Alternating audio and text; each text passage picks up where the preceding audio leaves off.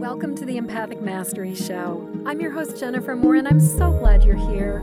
This is a place where we talk about what it means to be highly sensitive and empathic, how this impacts all aspects of our lives, and we explore tools, resources, and solutions so we can shift from absorbing all the thoughts, feelings, and energy of the world around us to being beacons for calm, love, and healing.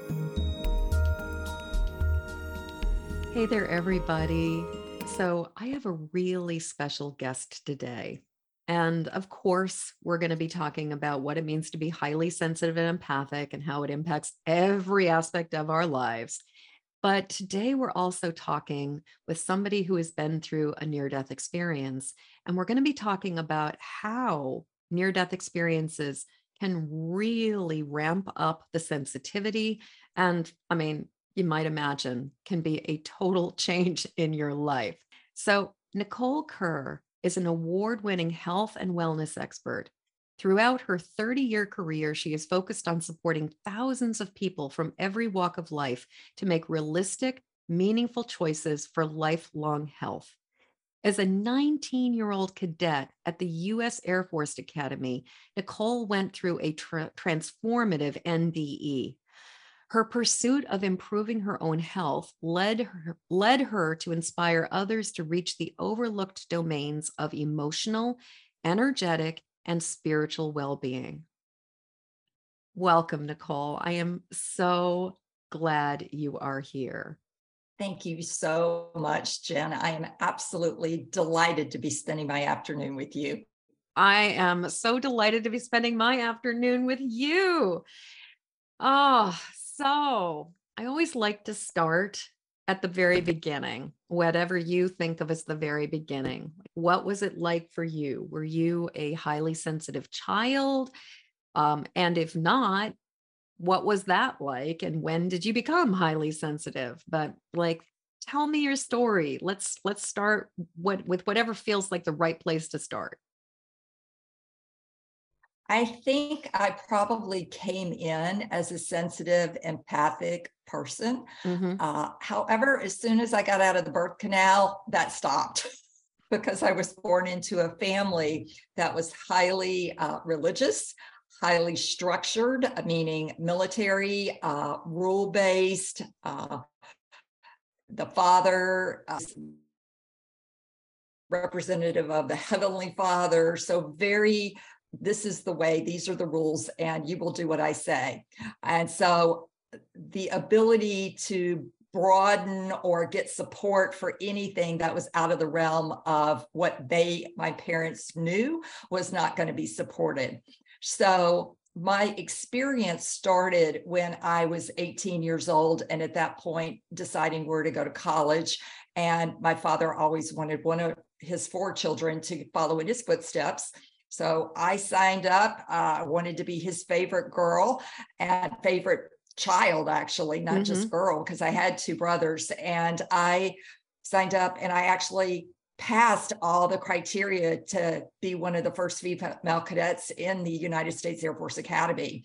Wow. So my class was the class of 86. The first class graduated in 80. So I went up there, and I just had no idea what I was really, really getting into in terms of the abuse. And it was on a physical level, it was on an emotional level, a mental level, and a sexual level. So, and the academies are still dealing with that, especially in the sexual abuse category. And so I knew at 3 weeks into boot camp, when we got to make our first call home, no cell phones back then, you couldn't talk to anybody. Right. We're talking 1986. Yeah. And this would have been 82 when I went in. 82. Oh, wow. Yeah. So you were class of 86. Yeah. So it goes 4 years. Wow. Okay. Yeah. So it was really, I got my 3 minutes on the phone. My mother answered it, and I started crying, Jen, and I couldn't quit crying, hyperventilating. That went on for 30 minutes. Okay. Then the commander comes in and said, Kerr, get off the phone, go sit over there and pull yourself together. And I didn't realize it till decades later that was my first panic attack. What I really needed at that moment was for my mother to give me permission to come home and say, honey, if this isn't working out for you, if this is not what you thought it was, come home. You're not going to be a failure in our eyes. We love you no matter what. It's unconditional. But she didn't say any of that. She just listened to cry. And then she turned, as she told me later, to my dad and said, what have we done to her? And he's like, oh, she'll be fine. And the truth was, I wasn't fine. I from there went to remedial because I wasn't a varsity athlete. I was a model. I was on a team board. I did junior achievement. I didn't do programs that would lead to the military. I hate small planes. I like big ones, but give me a small one. I don't like it. So I was there for the wrong reason. I was there to please my father. And this identity of people pleaser is one that especially us women get attached to. And it is really holding us back from being the beings that we were created to be. Because at the end of the day, someone who's a people pleaser, you're going to feel like you're a roach that got stomped on and got nothing back. Right. And you spend your whole life trying to be someone that someone else wants you to be instead of coming into your own power, your own self, your true identity. And that's this really sad part about that. People pleasing is it's so inbred. It is really hard to get rid of it from usually it's a generational a crossover that is implanted, and even things like don't hurt your mother. Oh my goodness, in the South. Or don't disappoint your mother. Yes. Don't disappoint your father, your family. Don't disappoint your family. Don't embarrass them. Don't make them look bad. That's exactly, all of that. All of that. There's a lot of pressure to perform, okay, and to perform at least at a high level where you'll be noticed. And especially if you're a child that is really wanting attention from one of your parents and you keep not getting it, you get close, but you just know he raises the bar every time you get to the bar. And so it's very frustrating. So I knew that 3 weeks in, that was the wrong place for me, but I could not face the shame of quitting. I just couldn't. It's like the thought of quitting after all the work I did to get in. I mean, it is hard to get into the academies. You have to do a congressional nomination. You have to do, the physical and all that. It's a lot. And so I made it through my first year by the grace of God. Don't ask me how, but I pushed and pushed and pushed myself and I made it. And then starting the second year, I knew that I was getting in deeper. It was getting harder academically. It was all engineering focused. And my brain doesn't work that way. I mean, I barely got out of organic chemistry with a D. It's not wired for, I don't care what makes the plane take off. I just want to know that it goes. Same thing with electricity. I don't need to know the conductors and all the wiring. I just want to flip the switch and know that it's going to come on. That's how I operate. And I'm grateful that there are people that want to know how the switches work, but I'm not one of them. Right. And so, and then it was getting harder in terms of demands from leadership and every year it gets harder. Let's just put it that way. It may not be the abuse that you had as the dually, or the freshman year, but it does get harder. And I was knew that I was getting in too deep and I couldn't quit. And I couldn't just say, I don't want to do this anymore. So I went into my sophomore year and there was an event that happened with our squadron. And I will just say that I got there later in the day and we're not allowed to have cars out there until we're seniors or juniors. So I was a sophomore and I got a ride back. I was the last to leave with a senior. And he was been drinking all day and I didn't know that. And he wanted to stop at a bar on the way back and have a couple more beers. So I wanted to be cool. I wanted to have fun. I didn't date in high school, and yet I'm going to school with 4,000 guys. And my dad's rules were no dating, other cadets, no smoking and no drinking. So needless to say, we never made it back to the academy. We were supposed to be back by 7:35, and wind up, we were in a Corvette convertible, and the car, he wrecked the car at 72 miles an hour, flipped over. Since the top was off, we were both thrown out, which turned out to save our lives. But since I am in the field of public health, I want to stop here and say, please wear your seatbelts.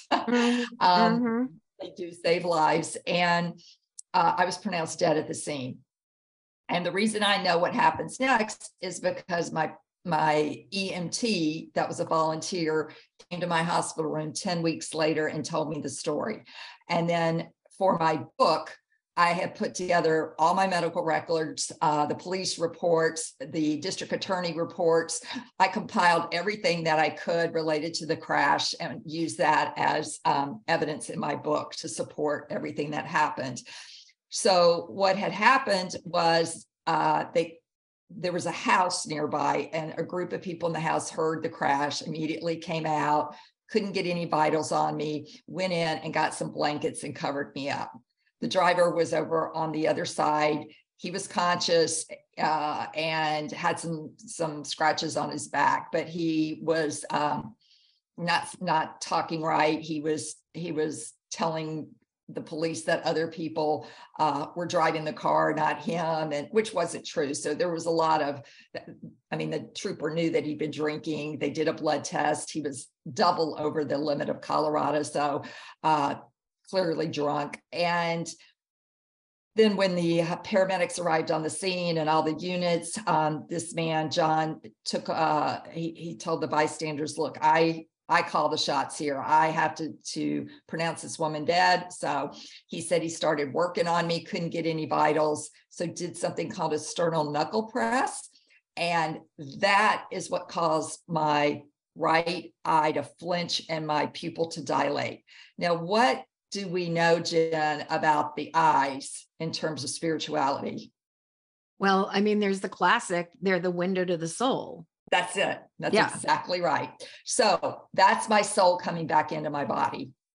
Wow. I'm just getting, as you're speaking, I just keep getting these waves of chills as you're talking. I just like from the sort of the beginning of the story, it's just like one chill after another. So it really, my life to survive this is amazing, but that's all he could get. So I had major injuries. I had cut my left foot off. I had cut the whole inside of my legs, a 4th degree laceration between my anal and sphincter muscle.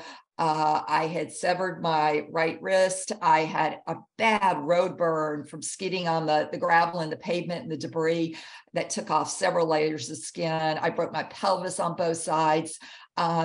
So it was nasty. It really, really was. And so they got me to the nearest hospital, which happened to be a community hospital, not equipped for trauma, but they couldn't move me either. So it just happened on call that night was the first woman surgeon in the state of Colorado Springs. In the city of Colorado Springs. She was the first woman who went to medical school at Jefferson College in Philadelphia. She's a maverick. Is what I'm trying to say. And I needed her on my team. The EMT was a maverick, and I needed him on my team. He was a former Navy SEAL. And then the nurse that was with me the whole 4 months, she was OCD, and I needed a compulsive oriented nurse because I had to have 2 nurses on me. I was so high need in terms of all my injuries.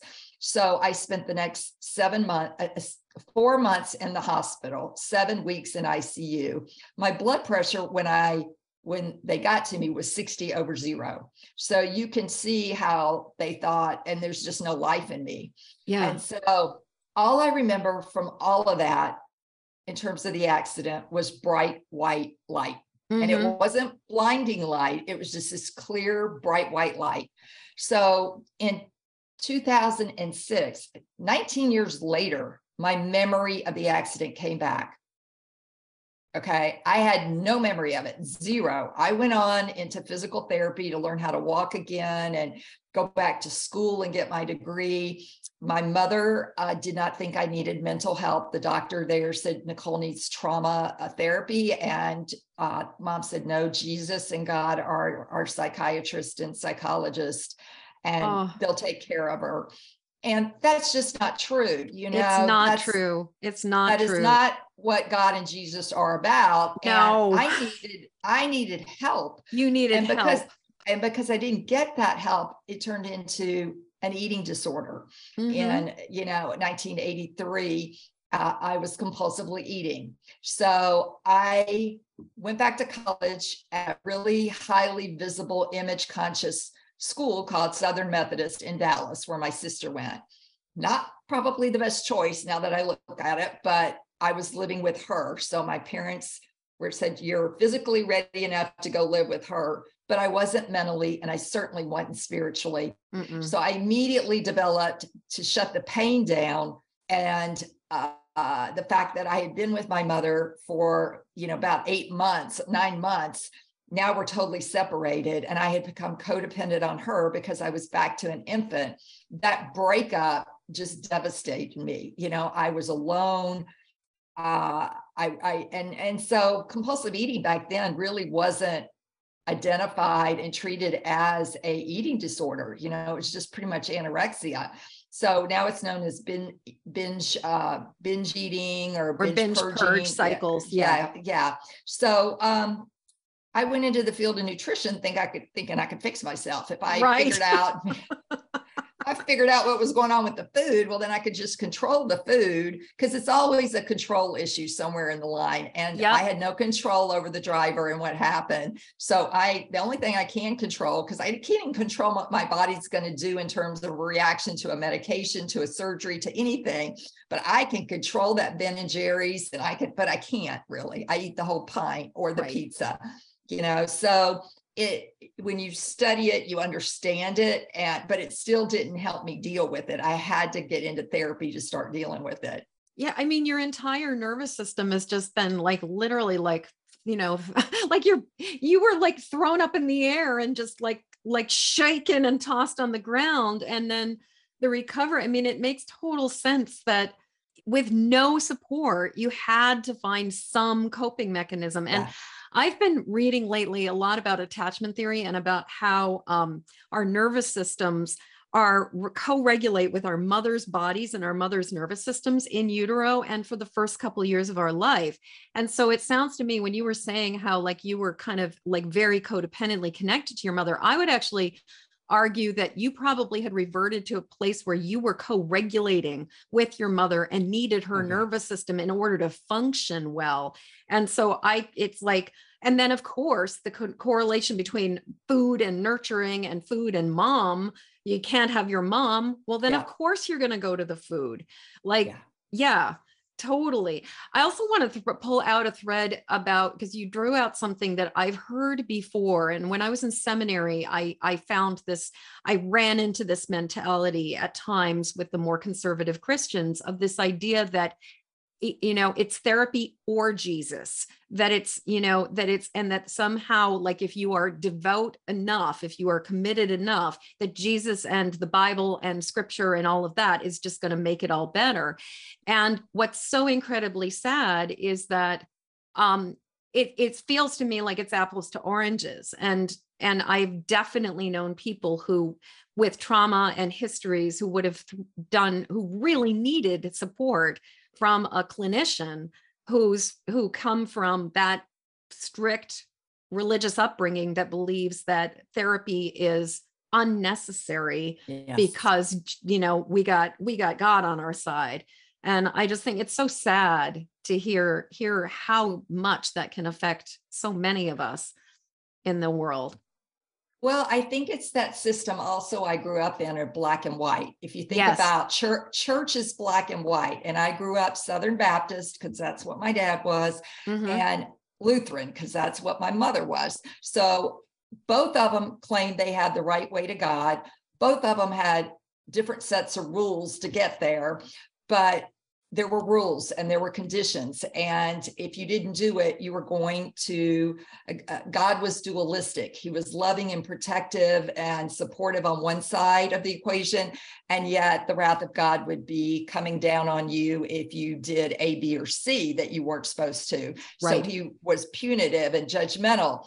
And so when I died, at 19, that's the image of God that I had done something really, really bad. And I was going to live in infamy for having been this failure. I did make it through the academy. I didn't listen to my dad. And so therefore, this is what happened.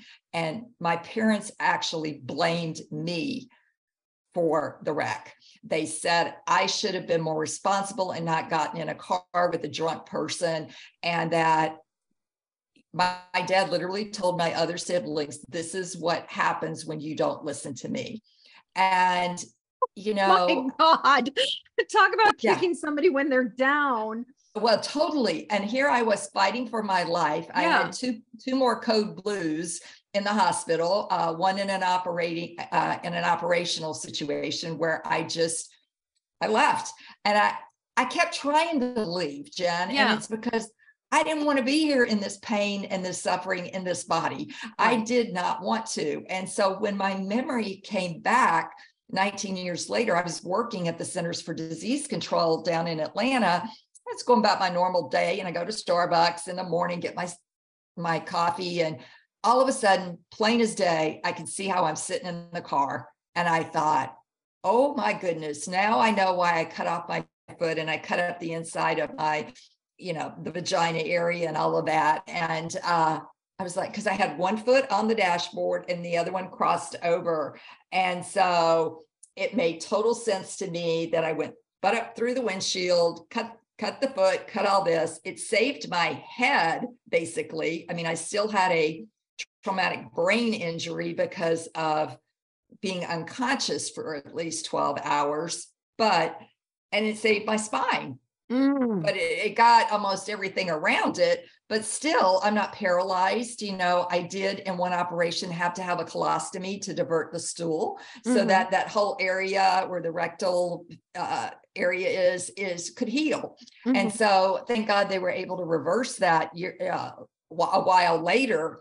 But for a 19-year-old who'd never had sex before to wake up from surgery and have this bag hanging out with her intestine, I was shocked. It was just like, no one's going to want to be with me, and it was a roller coaster. And I mean, a roller coaster for the 4 months that I was there. But when my memory came back, I want to get back to that because what I remembered was sitting in the car. And I just was like, I started shaking. So I said, I'm not going to work. I'm going to my chiropractor who does body work. And he didn't have any openings that day. And I said, I'm sitting in this office until he can make time for me. And I sat there all day and he finally fit me in. And he said, what you have going on, Nicole, is called repressed memories. And I said, but 19 years later, I mean, that's when the accident took place, was at 19.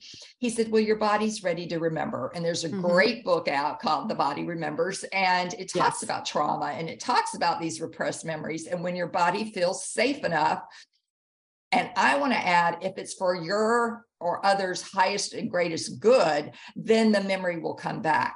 But I don't believe if the memory is not for your highest, greatest good or someone else's that you won't remember, it'll stay repressed because it's not going to be of service. Yes. So what happened was I remembered going through the windshield, and I describe it in my book, and I want to read it because it's pretty visual.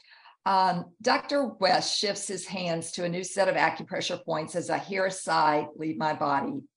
I am spinning around insanely fast, like those tilt-a-whirl carnival rides, grabbing the side of the car door. I scream as my side of the car smashes head-on into something. What is it? I realize I can't stop anything, and my voice fades. I fly out of my seat through the windshield.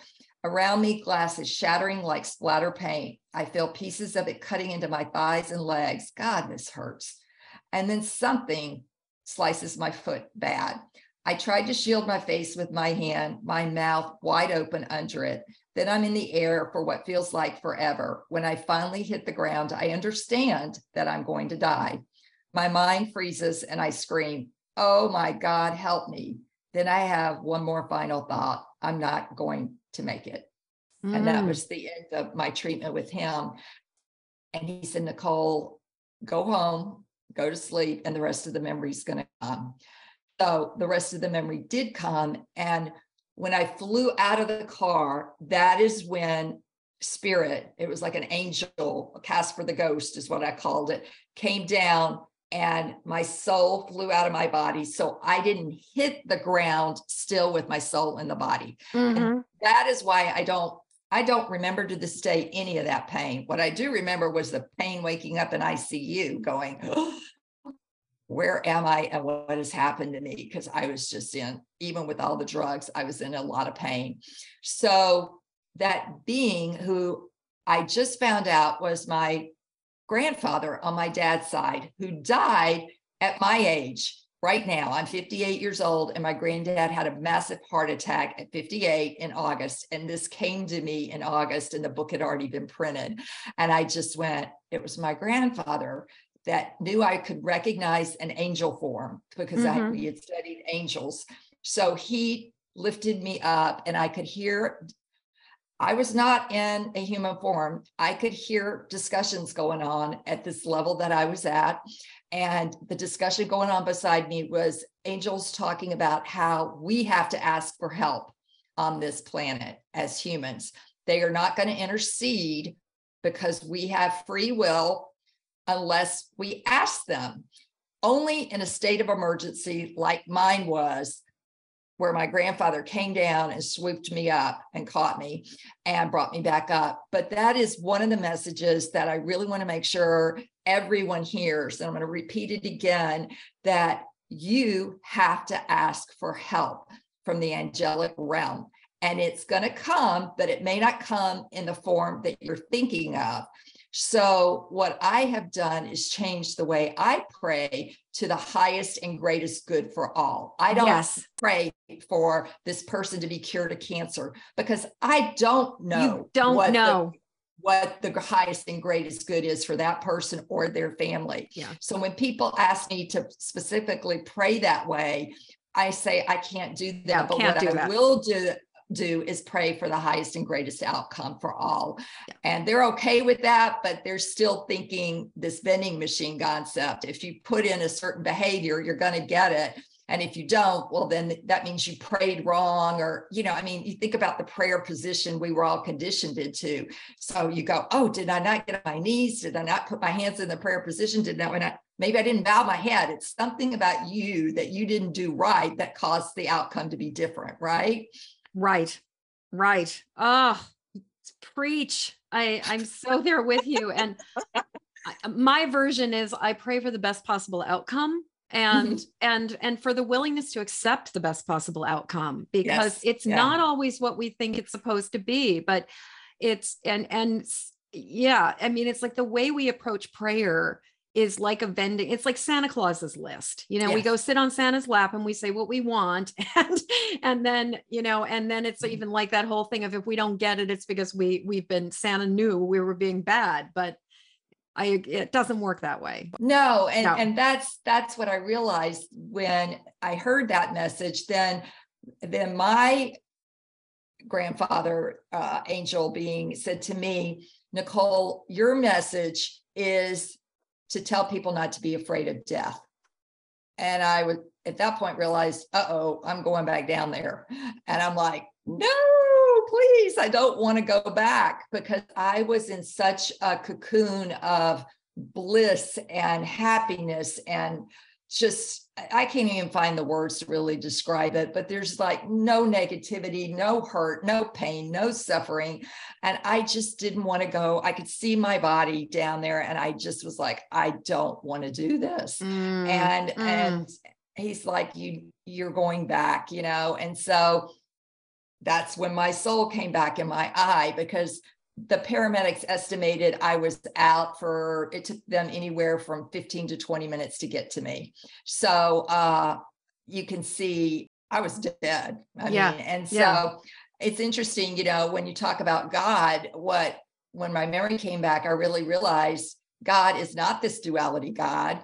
And I have a client, she was 6 years old when we were talking, and she was so scared about going to hell because she came from a fundamental evangelical church.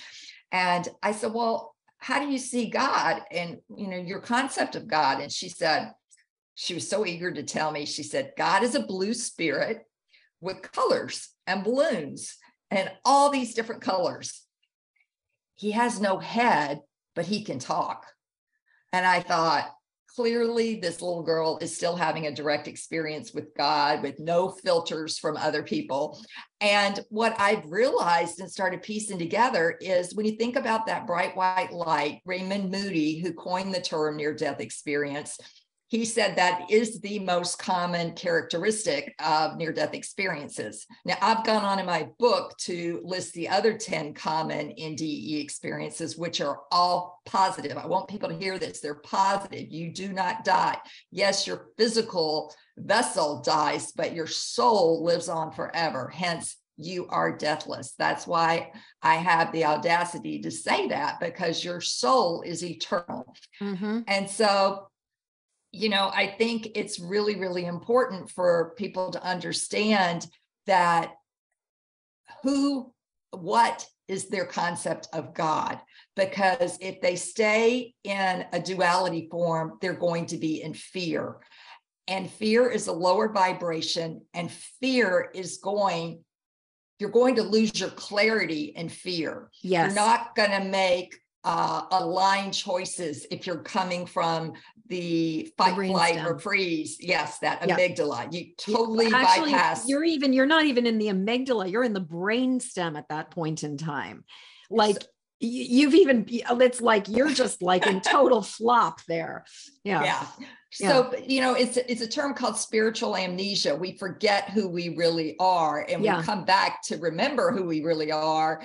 And a lot of times that means that you're going to have to make some hard choices about being around toxic people, or, questioning these belief systems that have been handed down, and say, wait a minute, that doesn't make sense anymore. And they're sabotaging you, and you don't even know it because it's at an unconscious level. It has been the first 20 years I just got on with my life because I didn't know what happened. And my parents blame me, and I figure, well, they must know better than I do that I tried to have some fun once in my life, and boy, did I get slapped down. And so I've got to be an even better girl. So I just really tried harder and harder to please my parents, do what they want. And then, when my memory came back, I would say that was the pivotal point in getting the realization of, oh my gosh, Nicole, first of all, you had an NDE. And back to that color white that I was talking about, the color white absorbs all other colors. Yes. Okay. On the other side, there's more colors than the 64 colors in the Crayola color box. Okay. Yes. I'm here to tell you. We can't imagine what they could be, but they're there. Yeah. But when you think about how white absorbs them all, to me, that's God. That tunnel or whatever, that presence you're in that white light, and you're in the presence of God, and God is not external from you. And you don't have to go through anybody, Jesus included, to get to God. Right. You are God. You're an eternal spark of God. And that's what we forget. Yes. And we have the power, to reclaim that. But it is hard when you have a family that you have been in a bubble with. You went to Christian schools your whole life. You went to the same church your whole life. The people you were around were all in that same bubble. So you all had the same belief system. And then to break out of this and say, wait a minute, that's not the truth, or at least it's not my experience of the truth. And this country does not deal with death well. No, I mean, we really do not. Almost every book written on it, and I looked at a lot before I wrote my book. My book took me 13 years to write. So I read a lot of books, a lot of NDE experiences, but every book, death itself is cloaked as a veil of gloom and doom. It has a cloud of depression about it and negativity around it. And what my mission is now, which was given to me by Spirit, is to not be afraid of death, because if you're afraid of death, then you're not going to truly live. Right. And it's taken me 4 decades to figure all this out. And my own experience, along with hundreds of thousands of others, is 100% different. Death is absolute beauty, light, and loving kindness on the other side. Yes, we're human. There's still going to be suffering and grief and pain and loss that we have to carefully and compassionately hold and heal. But the cosmic content is benevolent and extraordinary. And knowing the true context enables us to live a happier life, to prepare for our own graceful passing, and also to support others as they approach their own transition. So I'm here to help change the worldview, vibration, and cultural misunderstandings surrounding death. And to do this, we have to start addressing the difficulties getting there, which are our fears. Right. So I have become an eternality advocate, and eternality is a quality or state of being eternal, having no end. So we are all endless. And that is my new term, and that is what my new mission is. Actually a vocation, Jess, at this point in my life. You know, I've done the dietitian thing. I've done the telling people what to eat. And I realize they can't do it when they're getting hijacked by triggers and stress. Exactly. They know better. And it's not their fault. They just are unconscious about it.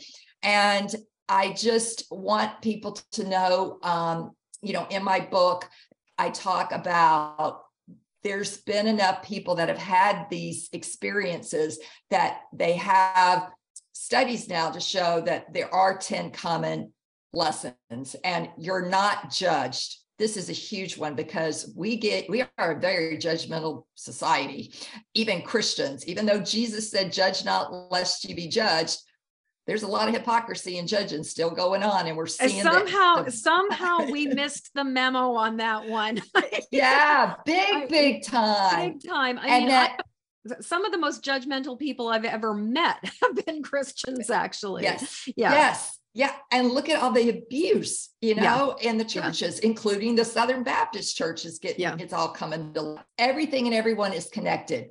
We're at a point in our society, we haven't quite gotten there. We're still very divisive, but we have to realize we're energy, God's energy, everything is energy, and we're all interconnected. And I guess I will say love is the only thing that matters. We have to learn to love ourselves first, unconditionally, and understand what that means. So all these messages that you may be telling yourself, you need to be screening yourself, and they need to be love. And that's why I'm wearing my heart shirt today. I noticed you're wearing a heart shirt. That's awesome. You know, and I put little hearts over my heart, you know, and I thank my heart, because God, my heart works hard. My lungs work hard, you know, every day. And that's gratitude right there. Even if you can't find anything else to be grateful for today, is that autonomic system is doing that for you, you know? Yes. Nicole, there are so many pieces to this story that I'm just so struck by. And one of the things that I keep thinking about is the piece of you were so like how much people pleasing and going against your own instincts ultimately caused your death. And that just really thinking about how, in my experience, I really believe we set boundaries in healthy ways, or the boundaries get set for us, or we set boundaries in unconscious ways. And I mean, like, talk about an ultimate, like getting you the get out of jail free card. I mean, except it wasn't free. You paid a great price for this experience or to be able to get out of the military. Because I mean, it's so striking to me how you could not leave because of the rules and the family agreements and the shame and the judgment and everything. Like you really were between a rock and a hard place. And it was sort of like, this was your only like legitimate exit plan that would allow you to get out with grace, except that even with that, your parents were still blaming you.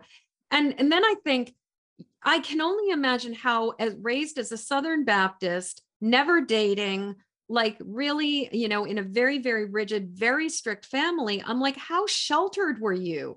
You must have gone through total culture shock going into the military. But then like, even the whole idea of like recognizing, like you didn't even recognize the guy was drunk. Who would have taught you that? How would you have known if you had been living this life of such shelter? And so it's just so, this story is just so spectacular. And I also just love the message that you are bringing about our eternity, about the fact that we are deathless, and also that, and I've had this exact same experience regarding help and divine intervention and the angels, especially. We have to ask. We absolutely have to ask that we're not going to get, they're not just going to intercede because of our free will. We must request that support. So many like jewels in everything that you were saying. Well, I will tell you, in the epilogue, I had a roommate at the academy and she quit. My accident was in August and she quit that December. Highly motivated, commandant's list. She was stellar. She quit and didn't tell anybody and didn't stay in contact with me or my other two roommates for 38 years. And I found her on Facebook and we did a Zoom call in May. And the first thing she said was, Nicole, I'm so sorry I caused the accident.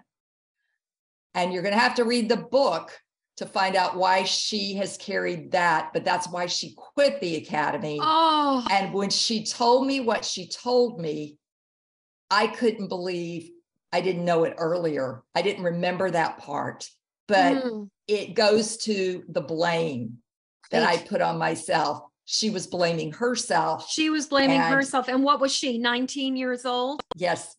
From a small town. Yes, exactly. Yeah. Like as if she could prevent it.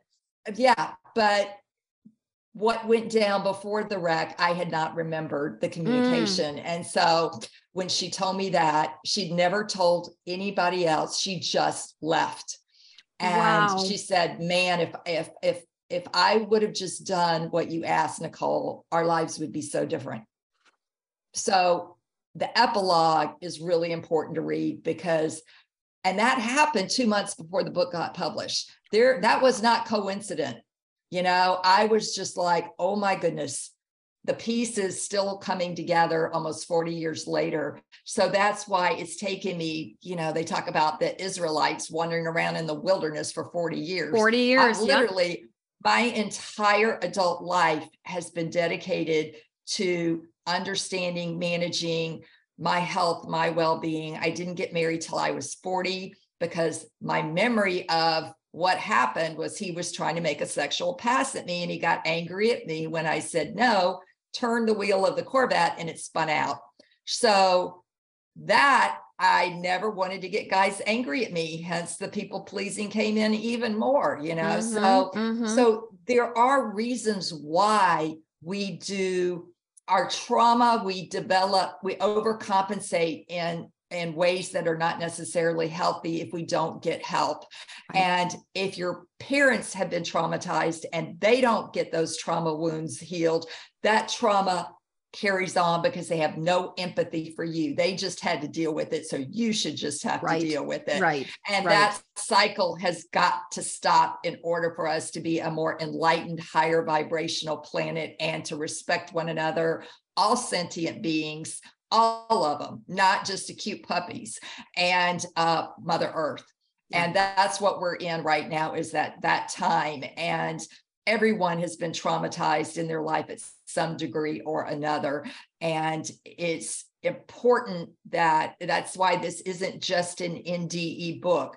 It talks about trauma. It talks about my journey of this spiritual transformative experience.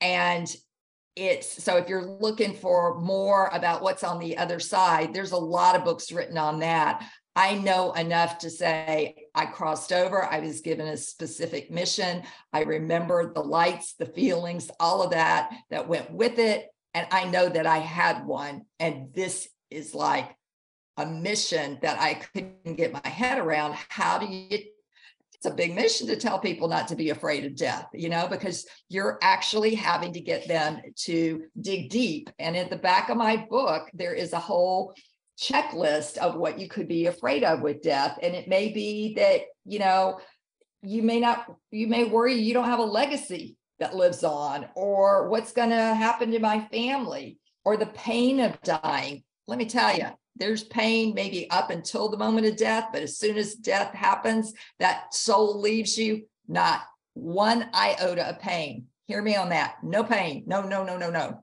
So, there's book club questions in there. And I tell people, if you get together and read my book as a book club, you're going to have some intense, deep conversations, but you need to have them.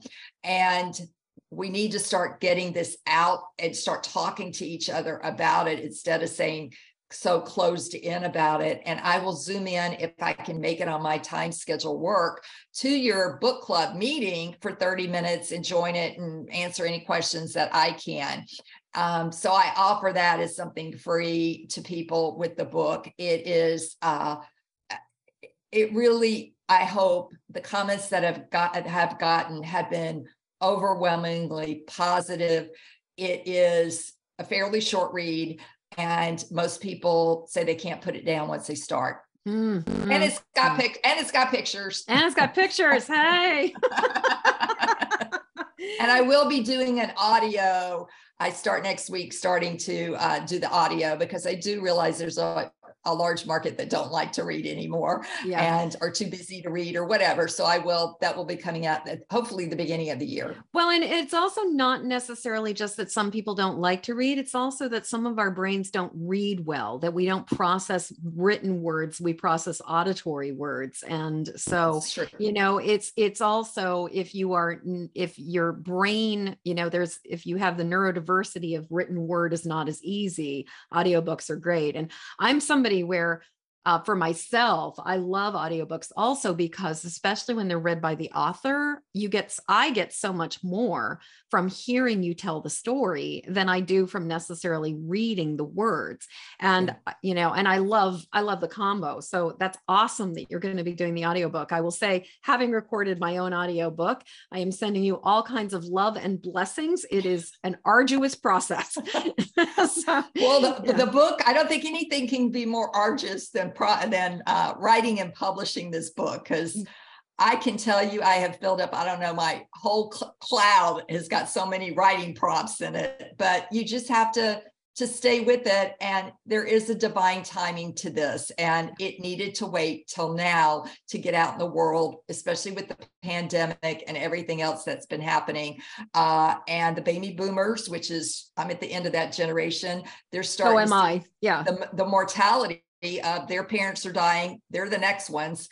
And they're starting to go, I may not live forever. Well, you may not live till tomorrow either, right, and I think that's the way. I certainly wasn't thinking about that at 19 years old, No, I'm just trying to think of what else to talk about, because this has just been such an amazing, actually, I know what I want to talk about. I want to talk about, we're living in a time where you were saying, and everything you're saying is confirming the things that I've been picking up as well. And that, the idea of recognizing ourselves as interconnected and recognizing, but also the illusion of fear, the lie of fear. And yet it seems like we're in this dance right now where we just keep doubling down on fear and doubling down on threat. It's almost like, are we trying to learn this lesson? Are we pushing ourselves to the point? And I'm just thinking about like right now, as you and I are recording this, we're like days from the midterm elections. And no matter how you slice it, there will be people who are going to be disappointed. There are going to be Yes. people like, Yes. because we are so divided. And I know that there are just a lot of people who are just kind of like fearful for what comes next in our world.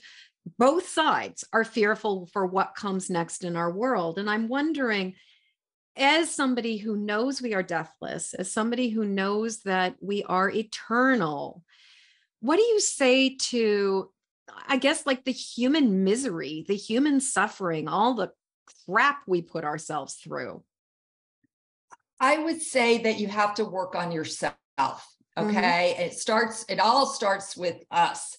And you have to get in alignment. And what I mean by getting in alignment is your mind, your body, your soul, and your spirit have got to be aligned and connected. And so many of us process emotions from the neck up. We're in our intellect and in our mind. And we say, you know, Jen, I'm angry at Mike because he spread gossip about me that wasn't true. And now I've got to deal with that, you know? And so you're thinking the right emotion, anger, but it's not getting into your body.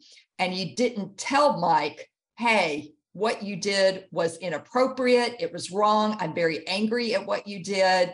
How could you, you know, whatever, you didn't address it. You just swallowed it. And a lot of us were taught to swallow difficult emotions. Yes. And we have a very emotionally illiterate country when it comes to emotions. We have learned bad, sad, mad, and glad. You're so right. Oh, okay. God. We haven't learned the bigger emotions of hopelessness, despair, you know, betrayal, gall, you know, how could you stomach that, you know, resentment, having to go along with something you don't want to go along with, that eats at you. No, those are all liver connected. You know, the Chinese figured those emotions have an organ 5,000 years ago. So if you're not embodying the emotion, you've just pressed it down further, and you're going to need something to keep it down there. And so that's usually food. You get the dopamine hit that, or whatever, you know, if you went to marijuana, if you went to drinking or whatever, it's going to give you a dopamine hit so that you don't have to really think about it. Because if you are aware of something, then that means you have to do something about it. So it means let's stay unconscious so we really don't have to do anything about it. Because who cares that the Ukraine, that 14 million refugees are now exited the Ukraine. You know, my mother was born in the Ukraine, and she's heartbroken that this is happening again in her lifetime. But we're over here with, as long as we got our internet and our football games, we're all happy, you know, and our food and access to what we want. And our toilet paper. Yes. But it's really, that doesn't concern me because it's not outside my window. It's not happening to me. And so the emotional part is where most of us are stunted. We haven't learned to embody it. So embodiment is first and key to that. And then you have to figure out who your soul is. Now, when I was growing up, all I heard was soul music, and that your soul's going to go to hell. Okay, those are the only kind of references that I have for your soul. Wow. So now it's like, where do you learn about your soul? I mean, your soul. What is your soul? And how do you relate to it and have a relationship with it? And Lee Harris has a great exercise where you write at the top of the page, what does my soul want to tell me today? And then just write. Okay. Do that every single day for a month in your journal. And that gets the relationship going. Like, you know, my soul told me today that when I was talking to you, I'm going to say something out of my mouth and I'm going to be stunned I said it. Now, I don't know if I've already said it yet or what, but, you know, it's that kind of, remember that you're love. Remember that you are God, you know, that whatever it is. And so that's the next piece of the alignment, and then you've got your body you still have to take care of. And I'm going to just say it's shame. I used to work at the CDC, but shame on the CDC, shame on DHHS, and shame on NIH and our leadership for not telling people how they can proactively help themselves during the pandemic with their health, that they need to be eating more fruits and vegetables. They need to get vitamin D from the sun or a supplement. They need to get your zinc and your vitamin C. These are important. You need to eat cleaner and healthier instead of going into comfort food, which I understand we're all going to do that at some point, at some time, but the pandemic's been going on for 2.5 years, and you can't keep that same mentality of, oh, I'm going to wait till it's over and then I'll start doing better. No, everybody's like, oh, I'll just wait for the next vaccine and then that'll fix it.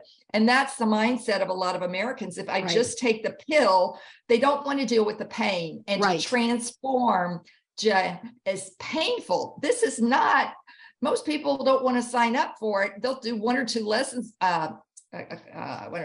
rounds with me. And they're like, I don't want to do this anymore. It's too painful. And I'm just like, you have to push past the pain. The pain is that pain point is there for a reason, and it's to wake you up to who you truly are. But so many of us just, for whatever reason, don't want to deal with it. Right. And so we have to, and you don't want to get pushed into a health situation like cancer or something like that, where then you start waking up, start doing this here instead of like me having to have died. Right. So Nicole, I cannot believe how fast the time has gone by. Like we have zoomed through this conversation. And there is actually one thing I really wanted to bring out, because you and I were talking about this off mic before we started I hit record. And that is the fact that post NDE, your sensitivity went through the roof. Like that your sensitivity really, really expanded. And that was something that I was thinking is definitely a really important part for especially my audience. Yes. And I think if you look at the literature, almost everybody that comes back, you're more sensitive to crowd size. I want small groups. I need air to breathe. I can't handle large groups anymore. I cannot handle alcohol. Unfortunately, my husband has to drink for me, poor guy. But wine, which I used to love, all of that, it just, I get sick from it. Yep. So I've had to eliminate it. I cannot handle cigarette smoke. It absolutely gives me a migraine.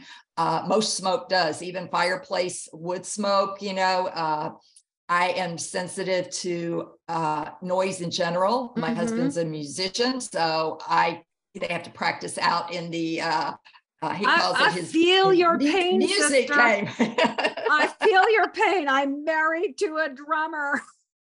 Okay, I'm a guitarist and songwriter, but he's got his band and there's a drummer in the band. So, I just have had to really work with myself on that, because it's very difficult. And I'm a melancholic type of person. I don't like to really be out with a lot of people and talking a lot, because I pick up their energy. Yeah. I was telling you with the trick-or-treaters, I sat out in the front lawn. My husband was a pirate and I was this big rainbow. Okay. And, but we had all these characters coming by, and a lot of them were dark and evil, and, especially what is the death symbol, the scythe, the Grim Reaper. Grim Reaper. Yeah. And the next morning, I didn't take a bath that night, but the next morning my energy was all off, and I was just whoa. And I just checked in with myself. What is my soul? You need to take a bath. You picked up everybody's energy and emotions. And even it was coming through the costume of the character, because that costume was still in our energy body. We have an energy body, which is our aura. So when you're wearing clothes like that, it's coming through that. As soon as I took that bath, I was a whole different person. So that level of sensitivity to people's energy has gotten even narrower. And so I really do, if I go somewhere and I'm not feeling, I'm not going to listen to sports discussions anymore. I'm not going to listen to the weather or restaurants. I want to go deep or semi-deep, or, I mean, flat out the other day, the neighbor was talking about, I met him and he said, oh, I prepare for football games. I help people with tailgating parties. And that's what I do. I said, I don't give a damn about that. I said, whoa, it's like, that's your job, and he looked like he was an entitled kid. And I just was just like, what do you mean tailgate parties? That's what you do. I understand people want to have fun, but I just like, no, I got to go deeper than that, Yeah. So anyway. Nicole, this conversation has just been so incredibly rich. And just, I know for me that this has just been so validating and confirming and and reminding me of things as well. And it's just been really good. Thank you for being part of this. Of course. Well, and to remember, we are light workers. Okay. Your audience, people that tune into something like this, you have it in you to be a light worker. And we are here to bridge this generation. Okay. From this old system that is tearing itself down with government systems, all of this, and bringing up a new system. Okay. And we're here to bridge it. And so we've got a lot of work to do, and we need ourselves in alignment and really able to stand in our power to do it. So that's why it's so important to do this work now and not keep putting it off. So before I let you go, I love to ask this question, and I'm going to pre-frame it by explaining what I believe we can do. So I really believe that part of the idea of this podcast is that we exist outside of time and space, and that this podcast is a broadcast that sort of is relating to the fabric of time. And there are points which right now it's like the fabric of time is folding over on itself. And the point that we are in right now is touching the point of where you were at a crucial moment in your life. And what we say now, what you say now, we can send back, we can broadcast to that part of you. And so what I'd love to do is send a transmission back to the Nicole who was struggling mightily. I'm not sure exactly the moment, whether it was in the waking up in the hospital bed or joining the millet, crying on the phone, and feeling completely bereft and lost. But I would love to hear, I'd love for you to send, imagining that you're there with her. Maybe you've got your hands on her face and you're just looking in her eyes and telling her exactly what she needs to hear. What do you need to tell her? What does she need to hear? Let's imagine that we are there with her and you're giving her this message. I am so very sorry, Nicole, that I deserted you. My family deserted me. They let me go into this institution, but I deserted myself by not saying no and not respecting myself enough to trust that if I could just speak my truth, that I would be okay. I didn't know I would be okay. And so I want to just apologize for deserting her, because I did. And it was, it's been really sad and very lonely.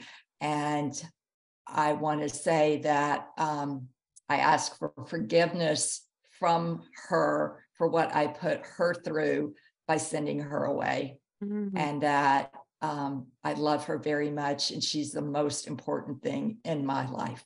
I love you very much. And you are the most important thing in my life. Is there any other word of encouragement that you would give her? Knowing that what does she need in terms of encouragement?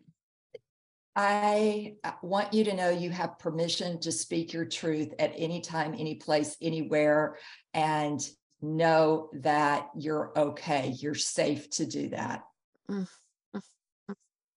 Speak your truth anytime, any place, anywhere, and know you are okay and safe to do that. Because we are deathless. Yes. Nicole, this has been such a rich conversation. And I will say, I've been struck by certain parallels, and you and I are around the same age. So we have a similar timeline. And I was in a car accident, at the age of 18. That was So I'm just like, oh, yeah, yep. I am, Wow. yeah, really grateful for this conversation. This has been so incredibly rich. So, Nicole, how do people get in touch with you? Obviously, you have an amazing book that people need to rush out to get. Yes. And the book Yeah. is titled You Are Deathless. Do you want to hold it up in front of the screen so we can, because You Are Deathless. Okay. And Awesome. a near-death experience taught me how to fully live and not fear death. And I want you to know up there is under my credential right there, BTDT. And of all the alphabet letters after my name, that's the most important to me, is been there, done that. I put it as an actual credential. I love that. You can find me. The book is available on Amazon. It is right now, it's $9.99 as a paperback, but it comes in hardback and it's in Kindle. It's on Barnes and Noble. It's where is it? Books A Million, I think, and then Goodreads. So it's pretty much out there on the standard platforms. And then you can reach me. I'm on Facebook, I'm on Instagram, and I'm on LinkedIn. LinkedIn is Nicole Kerr Consulting. And then Nicole.Angelique.Kerr is Facebook, or Nicole A. Kerr. And then my Instagram is Nicole.Angelique, my middle name, Angel. Notice the angel in that, IQUE, Angelique, .Kerr. So you can reach out to me on any of those platforms as well. And my email address is Nicole@NicoleKerr, KERR.com. And so I'm assuming NicoleKerr.com is also a place where people can connect with you too.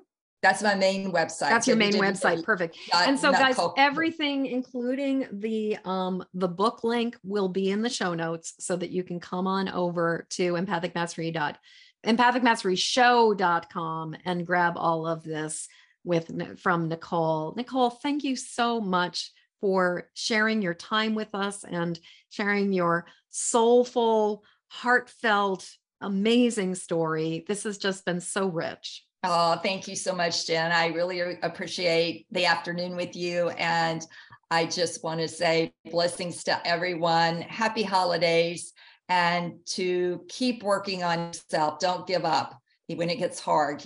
There's just keep the persistence going, because there always is the light. It never completely goes out. Never, ever completely goes out. Oh, thank you. Thank you. Thank you. So good. As we come to the end of this episode, I'd love to hear what you're taking from this show.